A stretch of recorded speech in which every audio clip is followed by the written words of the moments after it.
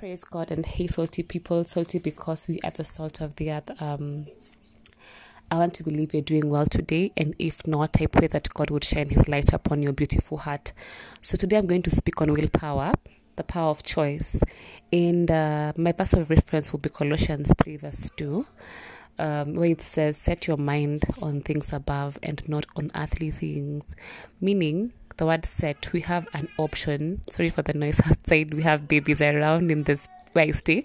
So, set your mind basically means that we have the option or the choice to set our minds on particular things.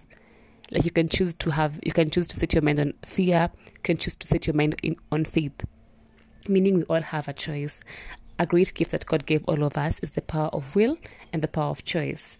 So today I want to speak around this, and most at times we set goals, we set visions for our lives, and the Bible is so clear on setting a vision and a goal because it then directs you, and writing it down, that part of you have to write it down because it sets the pace for you and it helps you to always maybe check on what you have done and what you need to do more of. Yeah.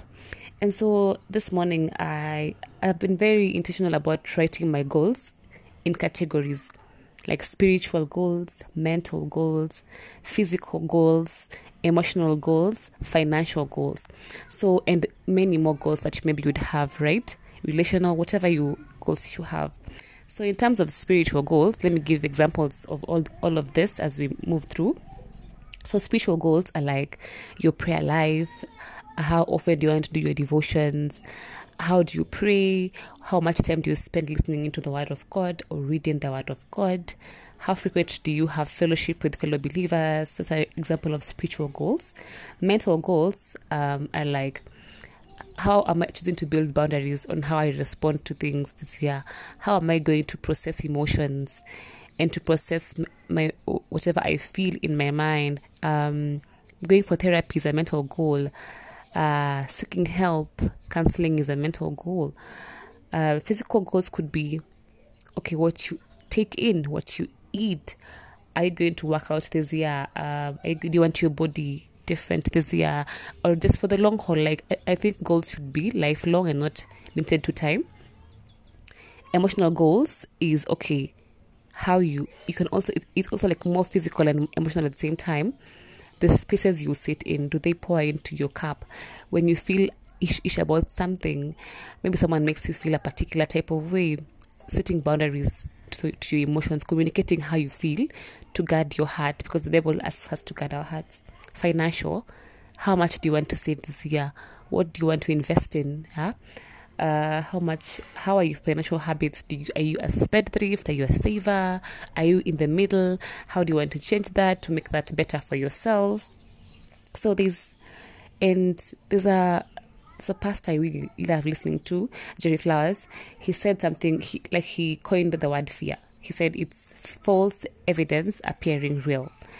And sometimes we operate in the place of scarcity, in the place of fear, in the place of we limit ourselves and we limit what God is doing.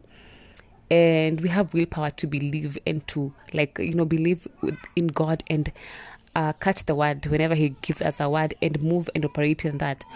And it's so amazing that our minds are like ground, and we get to plant what we want to plant in our minds. And we get to pick how we think, how we operate, how we move, and all of this starts in the mind and how you feed your mind. The mind is a very amazing part of our body as human beings, and I really love documentaries around the mind and how human beings operate. I love geeky stuff basically, and so most times I have seen documentaries and even had conversations of how we can set our minds, and it's in the Bible, into how God wants them to be by what we believe, and then we can see what we believe in our minds come into life if we put in the work. There's this term called neuro leadership, a very interesting topic of subject. I think you should just go and listen and just figure out on your own. But you get to learn your brain and the human brain and how it operates and how it relates to things. and how you can be able to be a leader over your brain and like set the tone for what you think, set the tone for that. Our thoughts become actions, which become habits, and so everything begins from a thought. Like, I sometimes most inventions, most great things that we've seen around the world, like M-Pesa, the one who founded M-Pesa, great things were once a thought, but this person took it into thought and then did the work and made it come to life. And so I believe that all of us, God has placed us in this earth. We are solutions, and we have the willpower to do whatever we set our minds to do. So what could be hindering you from maybe being that, inventing whatever you want to invent, launching that album, launching that studio you want to, that project, that organization, that ministry? Like, we are all, like, look around. There's always something you can solve around the earth. There's a burden God gives to each of us, right? And so where are you setting your mind? And I want to also challenge you. What do you spend your time on? What do you read? What do you watch? What do you listen to? This morning I was listening into a podcast by someone. There's a lady who was interviewing Eliud Kipchoge. The way he says that human beings are every human being is limitless. We are limitless. We just limit ourselves by our thoughts and how we see ourselves. But how about what would you do if you let go of fear? Like, how far could you go if you just choose to just fly? Like, you're at the edge of the cliff. You could either fall or fly. How about just jump and trust that God will hold you and go for your dreams? Like, reach out to that person you want to collaborate with. Reach out to that person you've been wanting to talk to. Reach out. You never know. Like, how will you know if you don't try? And I'm in the space of wanting to just try out things and not overthink it. When I want to do something, like, go for it. As long as God has told you to do it, you go ahead and do it. He will preserve you wherever you will go. But stop being so boxed and wanting to wait for a perfect moment. When you think things are safe to do things, don't settle for safe. There's a book by Sarah Jakes Roberts that speaks about that. So I want to just encourage you to embrace willpower and ask God before you make those decisions, and reach out to your wildest dreams. Because if God placed it in your heart, it's possible. It's so possible. And fly, dare to believe, and try things. And even if you fall, today in the morning again, I was listening into another podcast by Manto Ke, where they had Joel Rao. He said that no one can take away what you carry. Like, no one can take from you what you carry. Like, in our gifts, no one can take them from us. So dare to believe in what you have and just go forth and do what you have to do for the glory of God. So I want to encourage somebody. And also, there's another thing I've been thinking about this week. I was writing it down. Perfection is a barrier to many things, because I also have struggled with it for a bit. And when you want to wait for perfect moments to move, you are wasting time.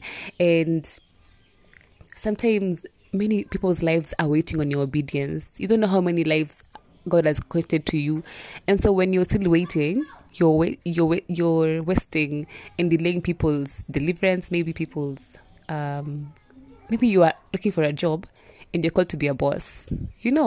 Maybe you're supposed to set up that company to employ people, and you're speaking about unemployment and you are the solution.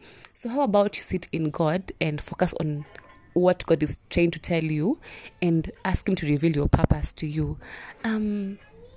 Purpose is so important in life. Again, willpower, purpose is so connected to that, and is so important because we are all created to serve a purpose in this earth. Even as we do life, right, and do other things pertaining to life, we're supposed to solve particular issues. So today I am here to challenge you to spend less time on social media unless you're using it to learn something, to be intentional about your time, to focus on things that matter, to seek to be a solution to a problem, to use your power of choice to choose the right things, to challenge yourself to go into the rooms that you feel you're not ready for, or maybe you're not adequate to be in, and that God will give you strength amidst this all.